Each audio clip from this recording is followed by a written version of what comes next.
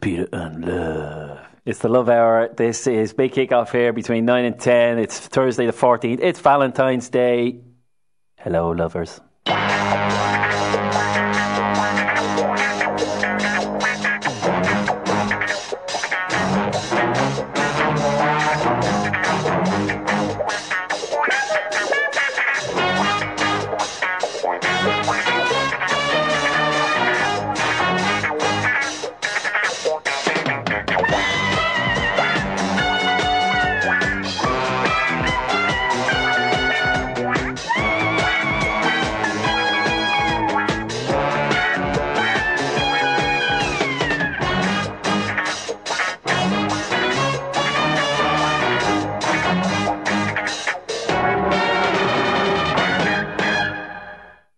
You're not going to press play for our little background lovey-dovey music, no?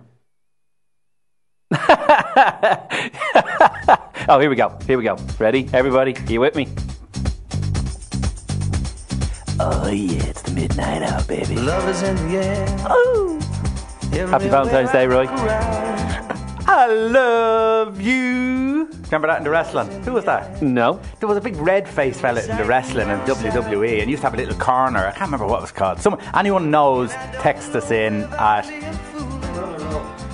Brother Love. That's it. It's Brother Love. Brother Gary's in here today. We're feeling the love. You want to text us in? Did you say the text number? You're pointing at me. I wasn't listening to you. Yeah, send the text in if you know it. Oh, 087 062 7138. Or info if you sound to elaborate on the Brother Love. I love you. No, I'm going to have to play dumb on that one. No, we'll sort that out by the end of the show. No, but happy Valentine's Day, everyone that's out there. Obviously, we've had a breakup this week. Not me and Dave. No, we're okay. Us people of Ireland have had a breakup with a certain Declan Rice, which no doubt we'll have a little word about. Gary, what's up? I said I'd stay just for the few minutes to stand in for Glenn. So you have to moan about Cork? Cork. You don't like Cork City? Hey, Cork City. You have to talk about the video you're in. I gave that blue steel look, was it? Yeah. And what else? Leeds United. You have to be high as a kite for an episode. Disgraceful. The poor lad isn't even here. I know. He's probably on a hot date somewhere, like the lucky son of a gun he is. Young at heart, you know. Young love. We were all there once. Yeah, holding hands for 3 months up and down Leafy Valley. Can I just say something? I'm not even going to finish that. Can I just say something that we noticed, and then I'll leave us alone, that in work today, that's gone very loud. You can't hear me. My headphones aren't as loud. All right. That's the problem. But in work today, there was no flowers. In our place, there's no flowers at all. No one came in, not saying for me, but for even the young people. So I think it seems to be a dying tradition. I think so.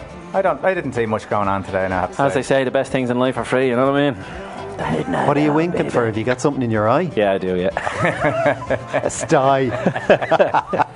So we're going to keep up with that theme with the message of love by The Pretenders. The Pretenders, right. Coming up after this, we're going to talk about The Pretenders aren't from Scotland, breakup by the way. Mr. Rice.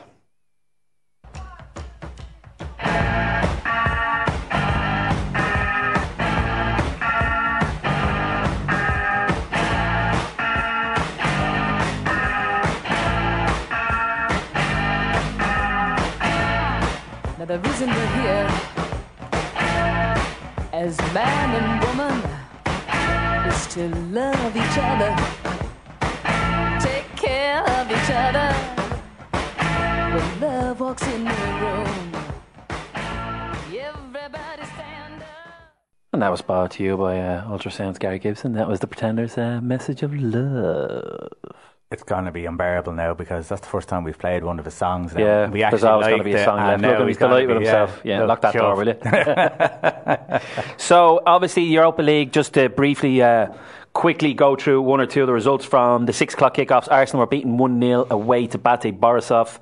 FC Krasnodar 0-0 with Bayer Leverkusen. Galatasaray 1, Benfica 2, Lazio 0, Sevilla 1. Sevilla just spit out the results in the Europa League, don't they? They're strong though, they are. Yeah, very strong. Olympiacos 2, Dinamo Kiev 2, Rapid Vienna 0, Inter 1. Ryan Nolan was in the squad today. On the bench. On the bench. I don't think he came on. I'm just going to click into it here and have a look at the lineups. Defence, no. But it doesn't matter, young lad.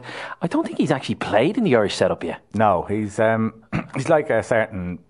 Well, no, not really. But I tell you one thing, we better get hands on him because he can play for Spain. That's what I'm saying. And he can play exactly for Italy. like that. You know. But, somebody who plays for Inter, you can't not start looking at him. I'm surprised they haven't tried to feature him. Yeah. I don't know. Anyway, Rennes 3, Real Betis 3, Slavia Prague and Genk were 0-0. Oh, it's just gone 2-0 between Valencia and Celtic. 2-0 to Valencia. Denis Cheryshev and Ruben Sobrino have scored. Chelsea are 1-0 away ahead in Malmo. Napoli are 2-0 up away to Zurich. Salzburg are 1-0 away to Bruges. Shakhtar Donetsk 1-0 Eintracht Frankfurt. Sporting 0 Villarreal 1 and Victoria Pilsen 0 Dinamo Zagreb 0. It's not the most exciting and not the sexiest of names, but there's still some good matchups. And European football is European football over 2 legs. Well, there's teams in from the Champions League now, correct. So it does strengthen it up a little bit. And it will get tasty the shorter it gets. Of course it will. But you see the likes, look at Celtic. Valencia are just far too strong. Celtic aren't the power they used to be even. For you look back at the time when they were really doing well and banging on the door, getting out with the group stage of the Champions League. They had some serious players, and back in the UEFA Cup final run, now they came up against the Porto side who went on to win the Champions League the year after. Yeah. That's how good they were, and they competed with them. But they had like Larsson and Sutton and a few of these guys right in that pomp, like some good players from England and obviously some up and coming foreign players and stuff. So, but they just don't have that pull anymore, and they've kind of. It'll be interesting to see now that Rangers are back. Are they going to start splashing a bit of cash? I don't know. Can they? I don't know. Maybe they don't have it. I don't know. But it'll be just interesting to see, have they been just kind of doing enough, if you know what I mean. So that'll be interesting. But anyway, we're dancing around it. I suppose we have to obviously talk about the breakup scene. It's the love hour. Poor old. He's made his decision. Declan Rice has declared for England. After being with us since probably under 15s, 16s. Yeah. We gave him the best 4 or 5 years of our life and he's left us. Let's put it this way, it's not a surprise. No. It's disappointing, but it's not a surprise. For anyone, we knew well what was going to happen. For anyone who's taken that long to reveal his decision, the writing was on the wall, he's never going to turn around and say, well, I'm staying with Ireland, was he? So it was obviously a hard decision. I think it sounds a lot like he's been guided that way. Yeah, and there's a few people alluding to it. Just my own, as an Ireland fan perspective, I'm just disappointed that we're missing out on a great player for us and a player who we need. Like, as I said, we were trying to rhyme off who are our centre midfielders, but it's lads who have probably played a game each. There's about 6 lads who have kind of been in and out of the team for the last year. We've no regulars. He'd be the main man in that midfield, holding the fort for a good few years before potential other talent comes through. He could be there till he's in his mid-30s and have a long career. And we're desperate for talent, so that's the biggest reason why I'm disappointed. I personally, for him, I hope he doesn't get too much stick. I hope it doesn't get silly. He's made his mind up now. Let him just move on and be done with it. We don't have to worry about him. Yeah. By all accounts, Southgate hasn't made any promises. The only thing he really said, he didn't overly chase him either. He just said he would love to have him available for selection. Apparently there's no guarantees, there's no nothing. When he's available and eligible, there's no guarantees in the first squad. I think they will, just to kind of make sure they bring him in. Because if they all of a sudden didn't, he could try and jump ship back. Yeah. So he'll probably, when he's eligible, he'll probably be in the very first squad and get a couple of minutes. That's a failure for Martin O'Neill's term as manager. Yeah, to have him on the bench twice and not to bring him on and blood him in. But that's the stubbornness that Martin O'Neill brought to the whole thing. He was never going to bring young players through properly. He was never going to have footballers in, because obviously we'll go with the Wes Hoolahan thing, but Rice was there. He was a footballer who was in the Premier League. What more did he want? So, and there's a few more examples like that. The problem was it Moldova? He could have Moldova and Denmark, I think. Yeah. So, and that was the game we were getting trounced anyhow. And it was there. It was done. That was it. It'd have been over. There'd be no discussion. Yeah, but let's put it this way: whoever Declan Rice wants to play for, that's his business. Yeah. I think it really comes down to. I just want to say. Graham Souness was on the other night, and he says here, I look at that statement, which has been drafted by a lawyer or a PR consultant, and it just oozes that his advisors are telling him, for you to fully cash in on your career over the next 10 years or so, it's better being an English player. And generally that's what it is. If you're really, really proud of being an Irish man, you will play for Ireland. That's it. You're not going to fully know unless he ever sits down and really lays it out on the line what was over. And I don't think he will and whatever. But there's no surprise that he changed agents in the summer. Yeah. After the internationals, and then all of a sudden, I don't want to play in September. Is that a coincidence or not? I'm not sure. But then again, apparently he was in the middle of the spat between Keane and one of the spats that Keane had, and maybe he was thinking, Jesus, is this worth it? And also in that period of time, England went on to a semi-final, and he probably got caught in the wave. And then all of a sudden, somebody might have asked, "Would you be interested?" You know, it's you wouldn't know. It could be a perfect storm of things. You know, the camp isn't the greatest. The new agent maybe plants a little seed in the head. England are on it right now. Like, it's a bit easy for Kilman and Breen to be given it the big one. Like, they were always Irish people living in England. You know, that's the impression I get from listening to them. The parents and whatever, drumming it in how Irish they were and going home every summer. It was very much, you were always Irish, even though you're born and bred in England. Well, Declan Rice could have easily just had a normal life, an upgrade. I was born and bred in England, but they weren't forcing anything into him. And he probably was an England fan, wearing the England jersey as a kid anyway, and probably one of them. And being an international in your youth career is a big thing. I think, though, what really got up people's goat, though, was the fact that he was constantly saying that I'm Irish. I'm here, I'm playing for Ireland. Oh, 100%. This is when he played full international, friendly international games. And there's pictures of him giving it the big one when we scored and after the games, and the pride he took, and the big hug with his dad after the Turkey game. And it does, like, and that's the thing. Andy Dunn, who I have a lot of time for with The Mirror, wrote a great piece today, and I'm just going to use one of his quotes because he's kind of like flirting with what I've had in my head for the last few days, not necessarily about Declan Rice, but just about the international scene. And he says, a system that allows representing a country to be a career choice rather than a calling can't be right. You know, and he's very much saying, like, it's slowly going that way now, you know, and to say that a friendly is not the same as it's an international is an international in his mind. Like, does Rooney only has 40 odd caps less? Does he have 15 goals less? No, he doesn't, because they're still counted. Like, he's kind of saying a cap is a cap, and that's the end of it. There shouldn't be these grey areas, and he kind of has nothing against them, but it's very much like now it's a career move. And I've been thinking about it a lot over the last couple of days, that's the way it is, unfortunately, with the next few generations coming up. Zaha, it was the opposite with England. Zaha had a couple of senior caps and then went back to the country of his birth with Ivory Coast. So it's going to happen to us all, and it could happen. There could be a tug of war with our players of African origin here in Ireland or in Eastern Europe or wherever they've come from. It's going to probably happen to us and Irish, like, all over the place. And they're going to use it, as they say, as a career move. You know, I need to be an international player in order to get better recognition or better money. You know, I do think that there needs to be tighter rules on how you are or who you're representing. So we were talking about this today, and I basically think that anyone who plays underage football for Ireland, so all the way up to under 18s, I think you should be, this is my opinion, you should be born in Ireland to be eligible to play.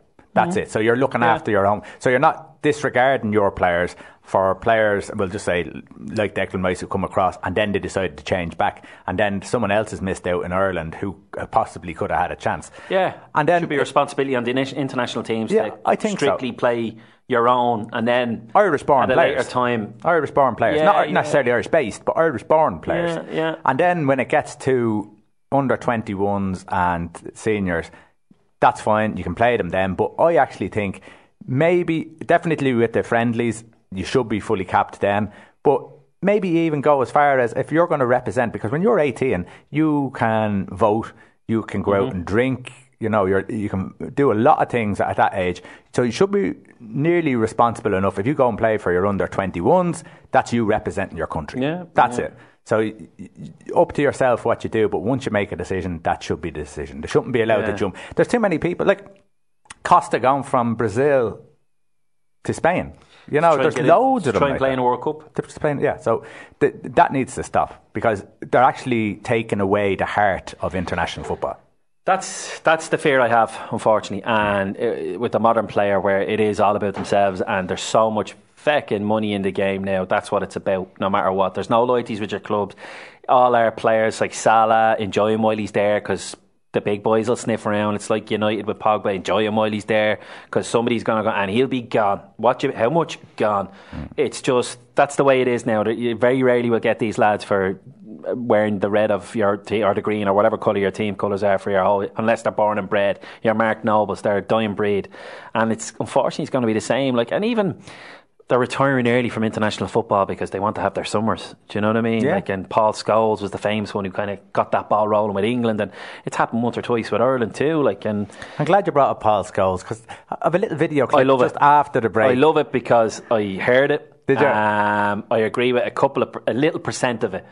But at the same time, I'm like, you're mad. But it's Matty Holland's reaction. I'll leave it at that. We'll come back after. But deep down, it's unfortunate for the type of player we're going to miss. Yes. But good luck to him, and I hope there's no nonsense. And listen, go on and have a good career. We hope he fails and England fail. I mean, we've always wanted. But see, this is the thing. Like, it's a big risk. It's a really big risk. A stat came up, Winks, now, they're not exactly all the centre midfielders, but it's kind of like the playing midfielders in the Premier League at the minute. And it was Winks, Henderson, Dyer, another, and Rice's stats, the general interceptions, passes, chances created. And he wasn't, somebody was better than him in all. Yeah. And some of them he was at the bottom, and it was very interesting. Now I know the type of team, West Ham, but then again they're in the mid-table. I know it's Spurs and Liverpool players, and obviously they'd be more dominant. But is he really going to muscle them out of that team right now? See, that's the question. It's a big risk. The question still is he doing what his heart wants to do, or is he doing, as you said, to boost his career? And if he doesn't get the caps for England, I think he's well capable of doing that. I don't think that he isn't. But if he doesn't get the caps that he could have got maybe at Ireland, he may regret it. Just like we talked about Jamie O'Hara earlier on, and obviously the famous one, Jack Grealish. And Jack Grealish, yeah, he'll never get a cap for England at this stage. Now so probably won't get out of the Championship. And this is the thing. Like, the day you show him a path, we'll get you in. Yeah. You get your new contract with West Ham, tick. We'll get you an England cap, tick. Before you know it, you'll be in one of the top 4, top 6, earning even double the money, tick. And is that the route? And that's what he's really thinking about. Is he really thinking about the 3 lines and playing in the tournament? Yeah. Who knows? And I hope so, for his sake, that's what he is. But as Souness and a few others alluded to, it all changed once he changed. And apparently there's a couple of pundits who are in the stable of this agency, and over the last year, whenever it was on, say, Match of the Day or any of the programmes where Rice came up, there was always a seed planted. England should be looking at him, blah, blah, blah, blah, blah. And stuff like that in football could easily be going on. I wouldn't rule it out. Well, listen, best of luck to Declan and in his career. Which you said, not his international career. Not his international career. Imagine he scored a winner against us and knocked us out of a qualifier or something like that. Let's not think about that. Yeah. Anyway, coming up after the break, we're going to have a little talk about Paul Scholes in the comfort zone. Yes. Yeah. You're listening to Liffey Sound on 96.4 FM. I think he's been in a bubble all his career, and that won't change. And this is another example of that. So, as a player, brilliant player, no problem with that. Absolute winner. Stays at Man United, has it easy at Man United, never challenges himself. What do you mean, stays at Man United? Did he ever challenge himself abroad? Honestly. Did he challenge himself abroad? He was winning things. Did he challenge himself abroad? He was winning things. Ronaldo was winning things. He went to Real Madrid. Messi's winning things. Yeah, and I've said the same about him. Has not challenged himself abroad. So should he have challenged himself? No, he doesn't have to. It's up to him. But what I'm saying is he stays in his bubble, in his comfort zone. He never goes out of it. When it got a little bit tricky with England, I'm going to have to play out of position, he just gave up. When England were right on the brink after that 2004 Euros, he just flipping gave up. When it got a little bit tricky, when there was a little challenge put in front of him, he gave up. Management, he goes to Oldham, where if it all goes wrong, it's Oldham's fault, and that's League Two, and they're a small club, and what can you do? So there's no, I don't see any challenge. He's a fan and watches games at Oldham. He knows he goes to watch Salford City. What are you talking? He's just admitted in that interview. He watches both, doesn't he? Well, who does he support? Don't give me this. He's an Oldham fan thing when he's got 10% in another club that might be in the same division next season. Well, that's a load of rubbish. That is. If he wants to stay in a comfort zone all his life, then that's absolutely fine. Do you think taking the Oldham job is a comfort job? Yes, that's what I'm saying to you. Do you honestly think that? Because if it goes wrong, it won't be at his door. He won't be blamed for it, will he? That is not an easy job. I said it's a brave job. It's brave to put yourself up there. Is anybody expecting anything from Oldham, really? No. I don't know. Nobody because it's Paul Scholes who's gone in, probably people will now expect things. What I do see is that his former England teammates are taking jobs where there is a challenge. Derby's challenge is to get into the Premier League. Rangers' challenge is even harder, to try and overcome Celtic. Oldham, what is the challenge exactly? If you go up, is it such a big deal? Is there nobody else could do that? It's another example of Paul Scholes staying in his comfort zone. And for me, I'm disappointed because it's clearly somebody who's got a lot of talent, could play football brilliantly. What's he going to do at Oldham? You're at nothing, Paul Scholes. What do you make of that? I was listening to this actually as it happened, and I loved Matty Holland because he was almost jumping in at the same time as I wanted to jump in, going, you don't leave Man United, you stay at these clubs and win things. Yeah. But then the further he went down, it's like, do you know what? It's one of them where, do you know where you grab that little something and you think you're onto an absolute winner, and he's just gone too full. He's gone all in. And there is a bit of shred of truth in some of it, but you know why? It's because it's Paul Scholes. That's what he likes. He likes to do his thing.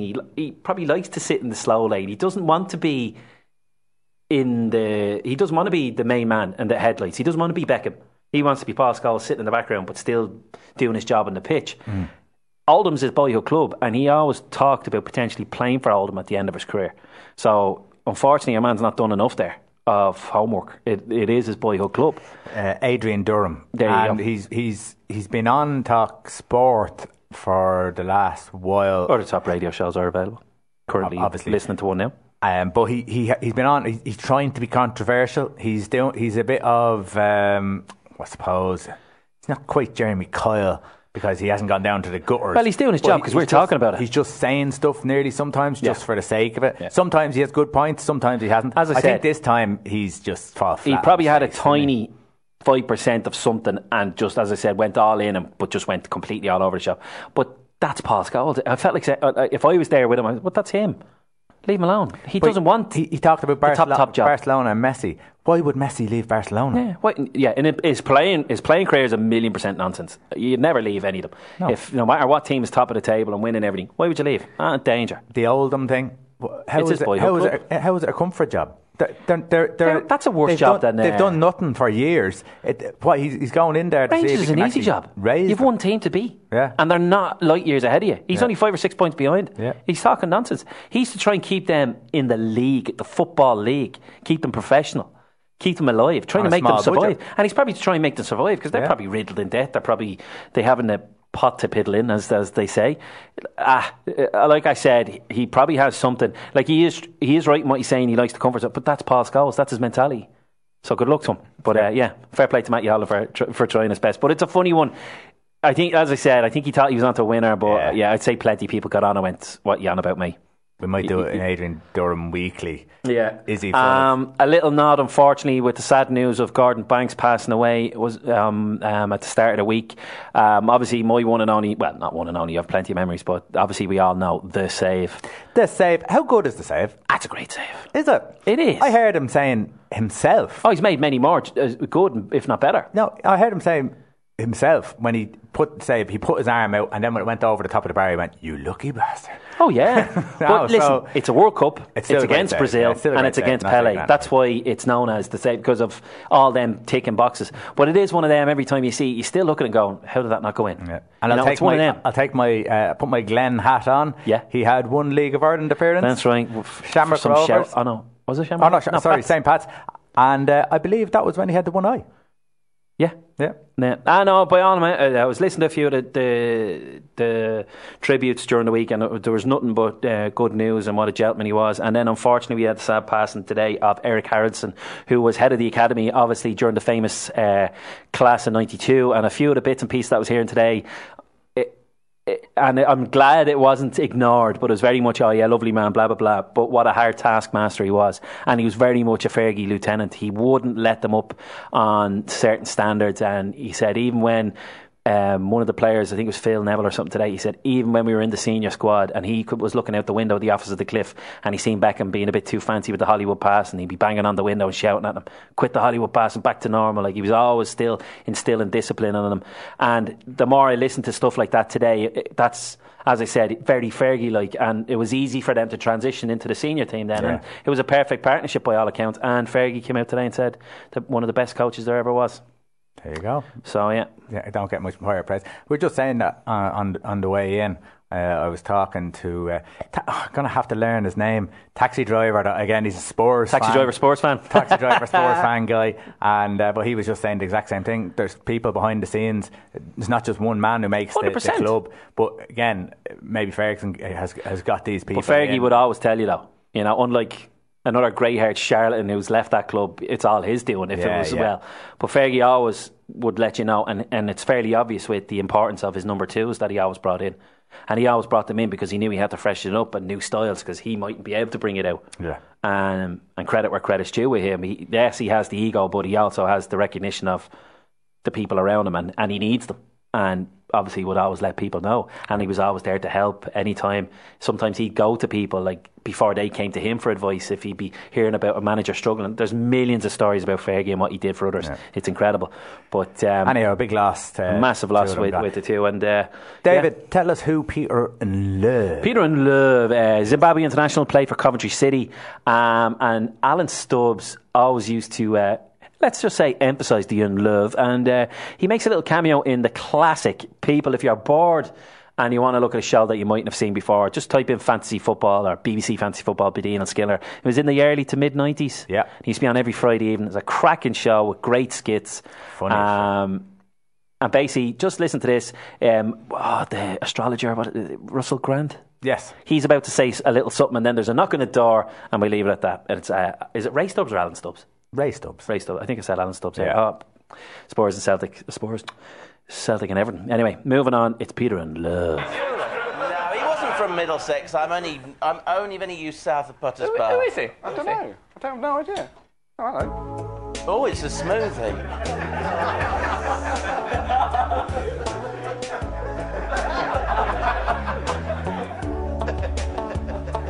Peter N'Love. I said N'Love. We're talking N'Love. He plays for Coventry. It's Peter N'Love. That's all right, Ray. All right. There's more. Is there? Good old Ray Stubbs. But and that's exactly how he said it when he was scoring. Exactly, and you know, obviously it's not just Badine and Skinner. There's a massive team in the background, but some of the things they used to spot, like, do you know the way you see the third eye on Soccer AM or whatever? Yeah. They had it down to a T, and stuff that they've done. Obviously, that's where Soccer AM probably came about. It's a super show, and I'd love it, even to bring it back for a World Cup or Europeans. It was a great. Obviously, it's glorious. And if you can have a look on YouTube for Fantasy Football or Phoenix from the Flames. Some of the Phoenix from the Flames are just ridiculously funny. Just be prepared for one tomorrow. That's all I'll say on our page. Yeah. Have a look at our Facebook page tomorrow, and we'll put up one that's just outstanding. Declan Rice. Champions League, I will personally keep it brief because I'll be honest, I slept on the couch between 7:30 and 10:30 on Tuesday night, so I literally got to see a 5-minute highlight reel of United and PSG. So unfortunately, I can't tell you much other than I've seen all the goals and one or two bits of action. I'm not saying they were outclassed, but you could just see the gap that United still need to get to in order. I presume there's a gap between them and the real European elite. Did it show much on the night? A little bit? I think Manchester United set themselves up in the way they've set themselves up over the last few weeks. It was 4-3-3. They had, I suppose, the team that you thought it would have been. Yeah. They looked like they put Lindelof and Bailly in the back line just for pace. Mm-hmm. Because obviously Jones and Smalling's not too bad, but it didn't make a difference against Mbappe, did it? He is unbelievable. Phenomenal. The pace. For the second goal, they had 5 yards on him, and he ghosted by. And he was a yard or two ahead of them for the goal. Unbelievable. But basically, what happened, and it was something that I seen a couple of days afterwards that I had thought about it anyhow. But it was Arsene Wenger was doing. He is getting serious praise for his punditry on beIN Sports this week. Yeah, on beIN Sports. So they're loving it. But he was excellent at what he talked about.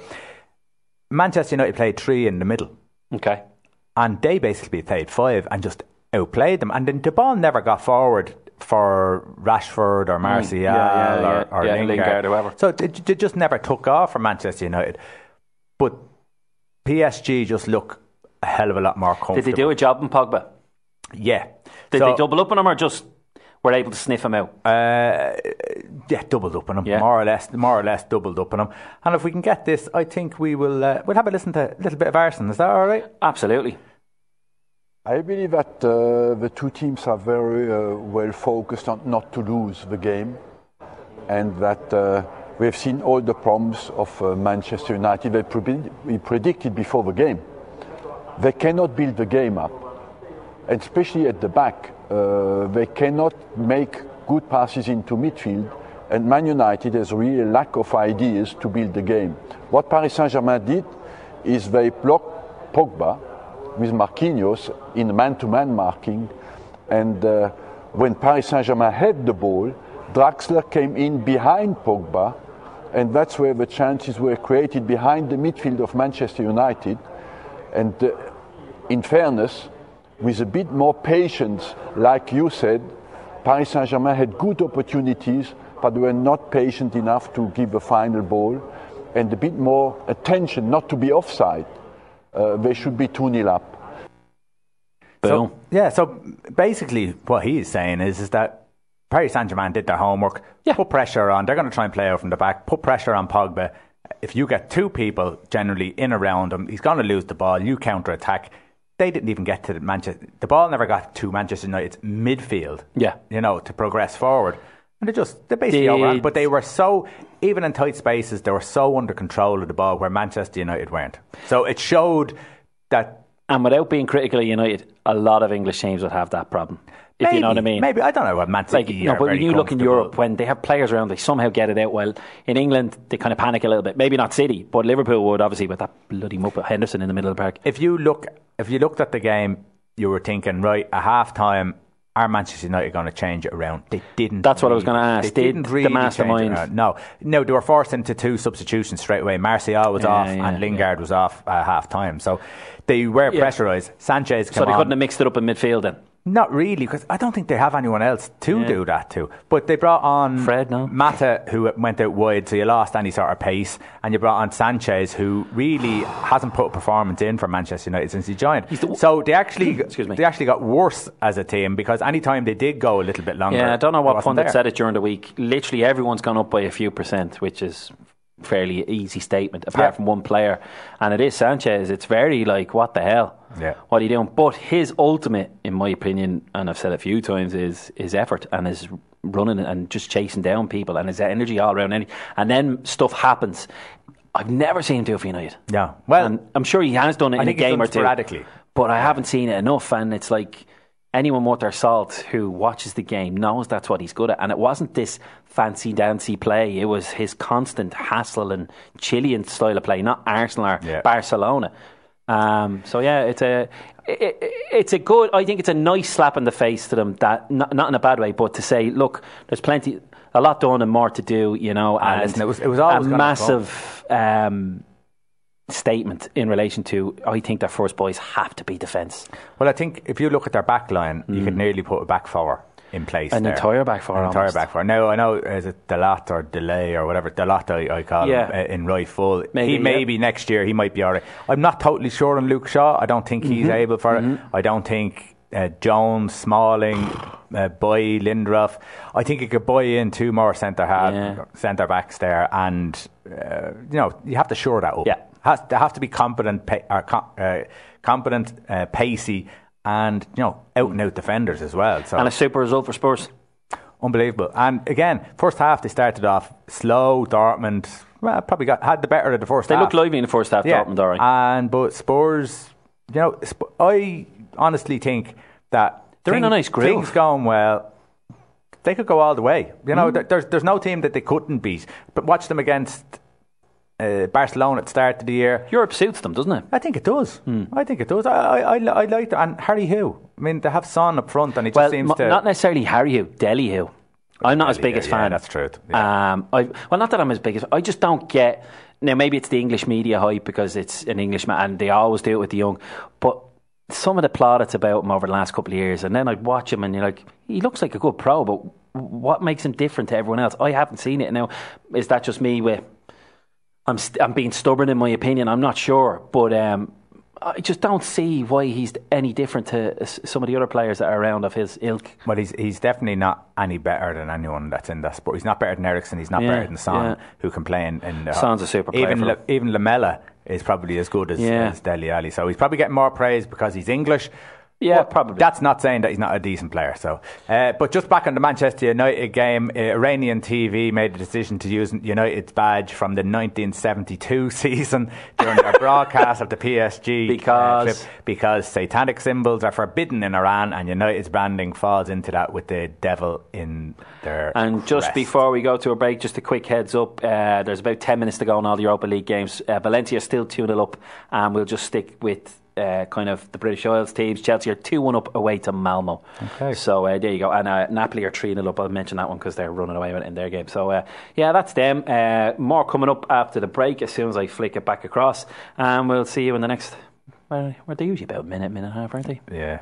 In this Peter and Love hour. Tune to Liffey Sound 96.4 FM. Every word he says, of course.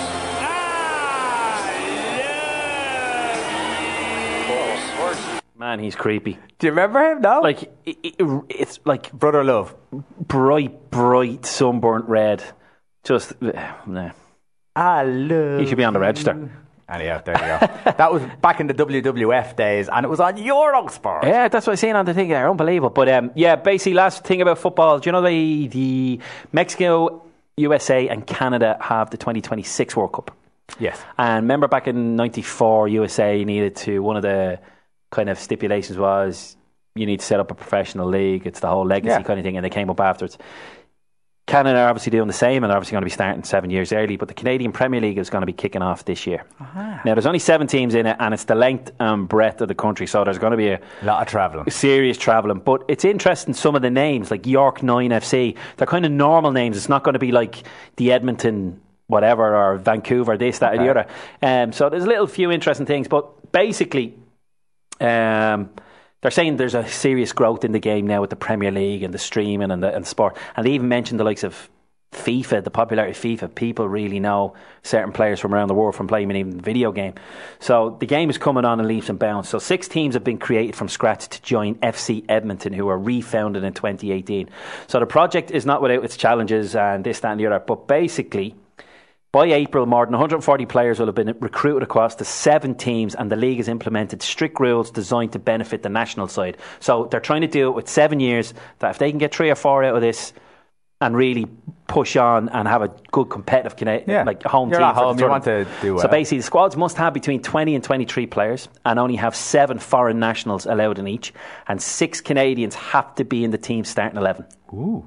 A minimum of 3 domestic players in each squad must be under 21, and those players must play a minimum of 1,000 minutes in the season. So they have to play the young kids. So whether that'll stay forever, that's a different story, but definitely over the next 7 seasons you're definitely going to see that, as I said, to try and unearth that next player, because they mentioned 1 or 2 here. Alphonso Davies, does that sound familiar to you? Yes. Yeah, he went for 15 million, I think, from someone in the MLS to Bayern Munich this year. He's Canadian. Scott Arfield of Rangers, and then there's a guy, Balu Tabla is another of the nation's bright young things. He's a 19-year-old winger, and he plays for the Barcelona's reserves. So they've 1 or 2 little smatterings of players, and obviously with this now over the next 7 seasons it could be interesting. It's always interesting, but it's a nice plan to try and get a couple of players to really give them that chance, as I said, for 2026. I wonder if they'll integrate it with the MLS and have some sort of competition there, because I presume they can qualify for the CONCACAF, is that region, their Champions League, but will they have like an inter-league kind of thing? But as far as I know, there's only 7 in it this year. There is no playoffs. It's going to be just a good old-fashioned league. So it'll be interesting to see how it goes. Just a quick one on Anthony Joshua has finally got his date in early June against Big Baby Miller in Madison Square Garden. Big Baby Miller's not too big, is he? He's 22 stone. Yeah, but height-wise. Oh, yeah, well, I think that's why he's called Big Baby, because he's small and thing, but he's 22 stone. Not the greatest of... Like, he's a good record, as good as Joshua, but is not... this is a massive step up. If he's the real deal or not, I couldn't tell you. He's a heavyweight. He's got a puncher's chance. Of his fights. I think caliber fighters is not fantastic compared to others, but unfortunately Fury and Wilder are tied up. Dillian White, been there and done that. There was not much else, so I think this is purely just to get his face out there in the American market before he takes on one of the big two that are out there still left, is in Wilder and Fury. Will it be the start of another big fight out there? Potentially. He kind of dropped the hint a little bit this week, so you could easily see him out there before Christmas against one of them two boys. I wouldn't be surprised out in Vegas, because as much as it's really took off in Britain and what have you, and filling out Wembley, by all accounts, a 20,000 full house in Vegas with box office still eclipses it money wise and the whole lot. So it's a kind of very much watch this space. So that'll kick off. And what would it be like now if Joshua got beaten? That'd just throw everything. This is the crazy thing about heavyweight boxing. That's why there's always the fascination about these bloody heavyweights, because as much as he should win and his record speaks for itself against this guy, the size of him, and he can be rocked, as we've seen. So it'll be a watch this space. League of Ireland's kicking off from tomorrow. Full fixture list. Who have we got? Waterford are at home to Shamrock Rovers. Shamrock Rovers really need to kick on this year. And I should have got his name. I haven't got it on the tip of my tongue, but they've bought in an Austrian striker. They released that this morning. They've been looking for a striker for a long time to sort of finish off their team. A bit more of a foreign influx this season, I've noticed, with a few of the teams. Not massive, but a little bit. It's starting to creep Gerardo Bruna, he was on Liverpool's books for a few years. He's come into Derry City and a few others. But one or two kind of impressive people on loan from England, and I always thought, not too much, but I always thought, why don't they do that, especially with Championship and League One going, instead of him going down the leagues, why don't you play top, and in the summer as well? It's a perfect time. It is, so Derry City, I know, have done that. I think go on, keep going with the fixtures anyway. St. Pat's, mighty Pats. St. Pat's are at home to Cork, so it's a tricky one. The love of his life. But in fairness, Pats will be interesting now. Pats are being tipped. Do you know the way Waterford were tipped last year to be in the top four and potentially a bit further? Pats are being tipped to be that team this year. Obviously, Chris Forrester coming in. 3-year deal. They're expecting a lot out of him, and I just seen Harry Kenny there talking about his qualities. So really, like, putting him up there. It didn't happen at all from up in Aberdeen, and one or two bits have come out where there's been a couple of deaths, like I think it was his brother and then somebody else in the family. Like, really, he got hit for 6 over the last 6 months. So maybe bringing him home, family, and apparently he was riddled with homesickness because of it. Bringing him home into the comfort zone, you might really see the old Chris Forrester again. And everyone will be loving it, because Pats were a great side back then. Dundalk are home. Great win down in Cork last week to win the President's Cup, which is our version of the Charity Shield. They'd have to be favourites again this year for the league. Derry City are That's home. That's on RT, am I right in saying that? Could very well be. And Bohemians and Finn Harps.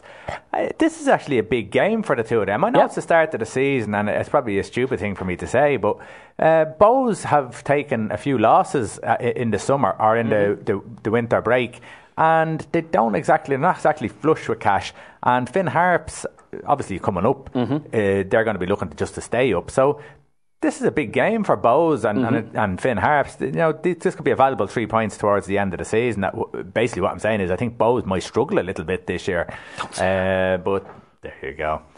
But interesting to see where the Premier League is going to go this year, because Shamrock Rovers really have to challenge, and they can't be massive. They can't be in double figure points behind the leaders, because this could be the year where, regardless of the project and regardless of the stable, this could be the year where Bradley will be under pressure. I think if he's not getting closer. I think if he's not getting it, there's going to be a change in direction. Just in the first division, because we like to talk about the first division.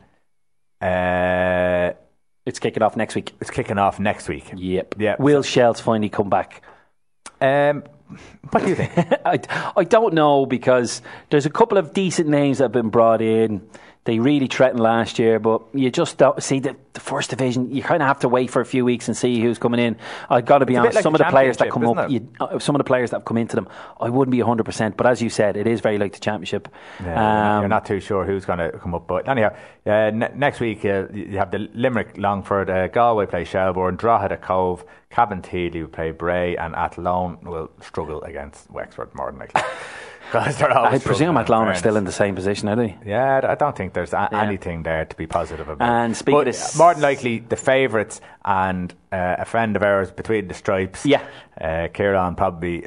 I'd be going for Longford this year. I just have a feeling that Longford are going to. Let's see if we can get him on Thursday night to give us a little background. Might do. Give First Division a go. Are the phones back? Not yet. Well, then maybe not. Please help us. We can Morse code them. Speaking of seasons kicking off, the F1 season is kicking off over the next few weeks. I'm sure you've seen loads of pictures of all the new cars and whatever else. Gotta be honest, snooze. I haven't got in it in the last couple of years. Yeah. I don't know. There was a couple of seasons ago, there was a proper race. I think it was between Vettel and Hamilton, 2 or 3 seasons. There was a season where kind of like, it's not, because you know, usually after 3 or 4 races, you kind of go, all right, that car is the best. Not necessarily the driver, but that car is light years of everyone else. And Mercedes had that for 2 or 3 seasons, and now Ferrari are fighting back a little bit. But yeah, it's a bit like the Premier League. There's 2 or 3 that are just too far ahead. We need Jordan back.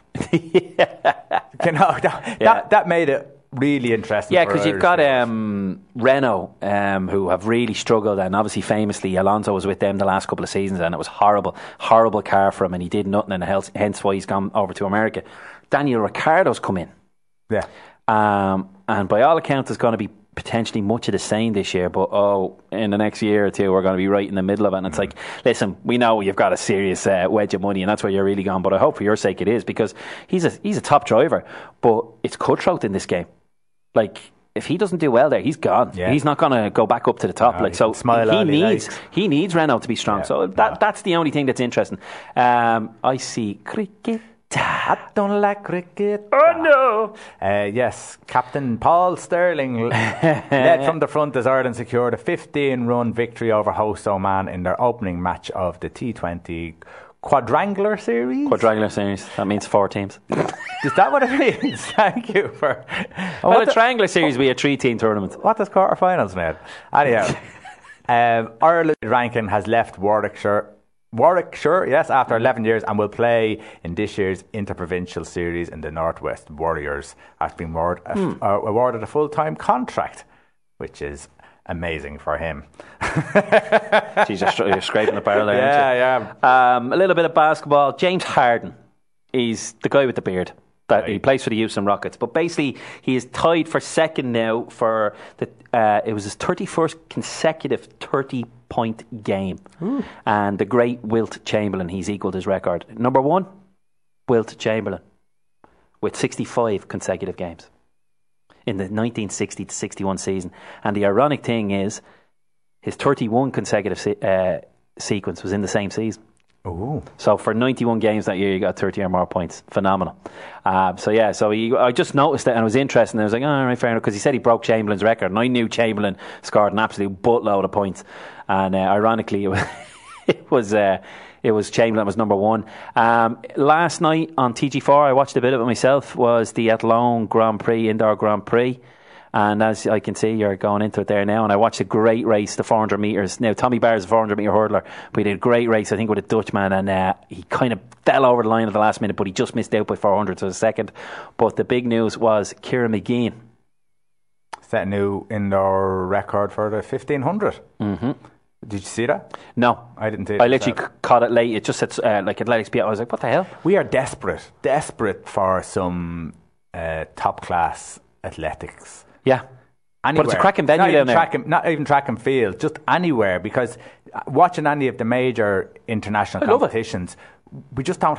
There's no one there to spike on that interest. You know? Yeah, 100%. Like Ciara McGeehan is flirting with it, and she's done well in the indoor circuits, and she's done well in the under 23s and junior level, and now it's like, right, it's now or never. Really, has she got it to really get in there and mix it with them? Records are records. You know, she's done better than what she's done before. That's impressive. As you can see, the picture, Tommy Barr, he literally gave it everything to try and nick it right at the end from the Dutchman. But it just, as I said, 400, it was a cracking race. He'd done his usual, sits at the back and then finishes strong, but it just wasn't to be. But as I said, that was more just a bit of a trainer. He's a 400 metre hurdler man, so the indoor circuit's just to build up the miles and get the engine going. Just something we touched on, I just forgot to say. A couple of weeks ago we touched on Blackpool, and the fans have rejoiced as the 85-year-old owner, the Eyston family, are gone. They're officially gone. They have been put into receivership. That was on Wednesday night, spelling an end to their 3-decade spell at Bloomfield Road. And the tweets that are coming out are just people rejoicing. I can only imagine. Amazed that they can actually go back and support their club. So basically all the money they made from the Premier League went into their pocket. Into their pockets, yeah. And that's why it hurts the most for the fans, and that's why it's disgusting. After all that work to get there, they then went, screw it, we're getting our money back, good luck to you. And the club has just rotted since they left. It's awful. And this sums it up, a tweet from Game Jam HD. Yeah. Blackpool FC, Eyston is gone, boycott no more, we are free. It must be horrible to have a club that you can't go and watch because you know that every single bit of your money is gone, not into the club, but it's going into their pockets. And it was a hard protest because they just kept going week and week and month after month. It's ridiculous, and I've said it a few times lately, especially after what's that bloody Sunderland Till I Die thing, and even this, some of the sugar that we moan about as Uniteds and Liverpools and Arsenal fans. That's why I don't really get into half it all the time, because I'm like, do you know what? We're a spoiled shower. Yeah. Are you playing well? Are you enjoying watching your team? Move on. They're not dying in the League Two and being shafted by could you imagine trying to get up on a Saturday morning to go and watch that, and try and get yourself up for that, and it's your local club and you've been watching them for years, and then this, who you hope and trust to look after them, we're spoiled and we're very lucky. And these are towns, or not even probably cities, but these are places where people, they revolve their life centred around these football clubs. 100%. Just like we say Sunderland Till I Die, everything is working to go and get the money to go and see their club, and they're exactly the same with Blackpool. So delighted to see they're free. Just before you stay, I just want to say one thing about the Manchester United game the other night that sickened me. The booing, chanting of Angel Di Maria, bottle thrown, abuse. Fair play to him, absolutely no need for it. He picked it up and pretended to drink it. But there was absolutely no need for it. He's a player that didn't do anything wrong at United. He didn't fit because he didn't fit into the game plan. It was nothing got to do. Simple. That was it. He just didn't fit under Van Gaal. There's idiots everywhere, and there was plenty at Old Trafford that night. Continue. Yeah, and speaking of, it's the night of love. Handsome, I say, smells fantastic. David Beckham. Oh. What? Just leave that there for a minute. David Beckham. Right. Sorry. Anyway, he is getting a statue outside the LA Galaxy stand. He is that. He played there for 6 years, would you believe? Yeah, right? he did. Now, and he only played something like 112 games. Did he? In 6 seasons. How was that? I don't know. Oh, that's probably because he didn't progress, didn't he? Injuries, and he went on loan. Remember he stayed a bit longer for one or two of them, and a few injuries. But I couldn't believe he only played that amount of games. Don't get me wrong, he was a monster move for them and really kind of smacked the league. And he did give it that boost without a shadow of a doubt. The MLS is a serious league now, and others followed. So apparently he's getting his statue. I don't know when or where. And obviously his team are going to be starting not this season, the season after, Inter Miami CF. So he'll be heavily involved in Major League. Well, he obviously still is now because he has to start building his team. But he'll be back in as an owner next season. The MLS, even though the standard isn't amazing, it still is interesting.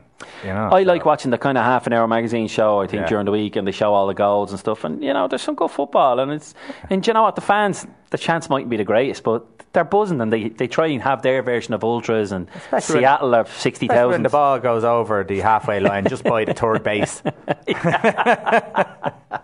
So fair play to them anyway, so good luck. The European Tour has fought back against the USPGA Tour, and it now will have the biggest winner's check in world golf. Ooh. The very final game, the DP World Tour, the World Championship, at the end is going to be $3 million for the winner. Now, FedEx have doubled their bonus money this year. Right. So instead of 10, I think but the bonus pool has been doubled. And the European Tour have done something similar. So the last 3 tournaments, the Nedbank the Turkish Airlines, the Nedbank Challenge, and the DP World Championship. So it's going to go from 70 to 60 to 50. Yeah. And $2 million for the Turkish, $2.5 million for the Nedbank, and $3 million. So serious money for the winner. And then the $2 million bonus pool is going to be between the top 5 instead of the top 10. So you're going to get more. So it's just their way of kind of fighting back and getting back some of the best of their own, and maybe to entice, obviously, your Rory McIlroy's, because he's only down for 2 European Tour events this year. I presume one of them is the Irish, and another. So it'll be very interesting. But yeah, it's going to be interesting now, and maybe a couple of Yanks might be involved as well and come across, because I know it's about a month later. So there could be a bit of, if it keeps going as strong as it is, there could be a bit of flip-flopping between both tours, trying to mix it up a bit, and maybe a dual winner, if you know what I mean. Yeah. Because we always threaten, because one or two people threatened the idea of, wouldn't it be great if Tiger tried to do it for a couple of seasons when he was in his pomp and be top of both order of merits, because he probably easily would have done it. Yeah. It'd be nice to see him on that tour though, wouldn't it? Oh yeah, 100%. Yeah. And then lastly, the draw has been made for the Davis Cup. Now, you know, it's a national event, and it goes across the whole season. This is the first year. It's going to be like a World Cup style over a week. Okay. And 18 teams are in it, 6 groups of 3. The 6 winners and the 2 best second place teams go into the quarterfinals. So basically, instead of 5 games over the 3 days, it's going to be 3 games. I think it's 2 doubles and a singles. I think they're the best of 3. It's going to be very much done on the day. On to the next game, 3 group games, or 2 group games, and then the quarterfinals. Great Britain have made it, and I think they're in with Kazakhstan and Netherlands. I don't know the rest of the draw. I just seen the format because I wanted to see how it worked. Yeah. I thought it was intriguing, and it might be something of interest. It might bring a few neutrals in. Yeah. I couldn't tell you where it is, but I know it's in November, so it'll be interesting to see how it goes. Yeah, because I've always found that with the Davis Cup, it seemed to go on for so long that you never could keep up with it. And then random weekends, and then all of a sudden, here's the final. And it's like, how did Britain even get there? Because obviously you would have watched it a couple of years ago when they were in the final, and Murray done the job with the rest of them. So hence why cricket 10,000-day international just don't catch your attention. So, just a little mention to the cricket. I can't think of his first name, but a bowler, Gabriel, has come out and apologised today for what he allegedly said to Joe Root, because Joe Root was famously heard on the camera going, "You can't use that as an insult, mate. There's nothing wrong with being gay." So everyone's like, what happened? What was said? Yeah. Because that was the only thing that was being picked up. So allegedly he's come out and said, "Oh, you like boys, don't you?" Do you know the way they sledge in cricket? And he's trying to allege that that's all he said. Now, whatever said, I don't know. Root's probably moving on and whatever it is. But Nasser Hussain, it was like he heard Martin Luther King for the first time. They were the greatest 12 words I've ever heard in my life. Now listen, credit to him, 100%. But calm down, Nasser. If it was the other way around and it was the West Indian on an Englishman, would you have said as much? Yeah. You probably would have pretended it was never said, because let's not bitch about an English cricketer. But try and find it. It was him and Atherton and A&R, and it was like Martin Luther King came back and gave the I Have a Dream speech. Without a shadow of a doubt, tip your cap to him, but calm down. OTT. But yeah, so that was caught the mics and the stump mics. So allegedly he was kind of giving it the big one, like whatever sledging on. He said he alluded to say, but fair play to him for. He stood up and said, "No, not good enough, mate." Yeah. You know. Yeah. So that was it. So yeah, doffed our cap to England man Joe. See, 2 mentions of cricket tonight. I don't like cricket. Oh yeah. So I've hoped you've enjoyed our love hour. That's about all I have. Love you, Roy. Don't make me say it on air. Go on. Love you, David. Yes. And I love you, Spurs fan taxi driver, if you're still listening. Yeah, see you next week. That'd be good. Hold on, just keep going for a minute. And I don't know if I'm being foolish. Coming up next is just says music, 14th February, so it's not leaving live repeat. It'll be coming up next few seconds after this little bit. And it's still when I look in your eyes. Take it easy.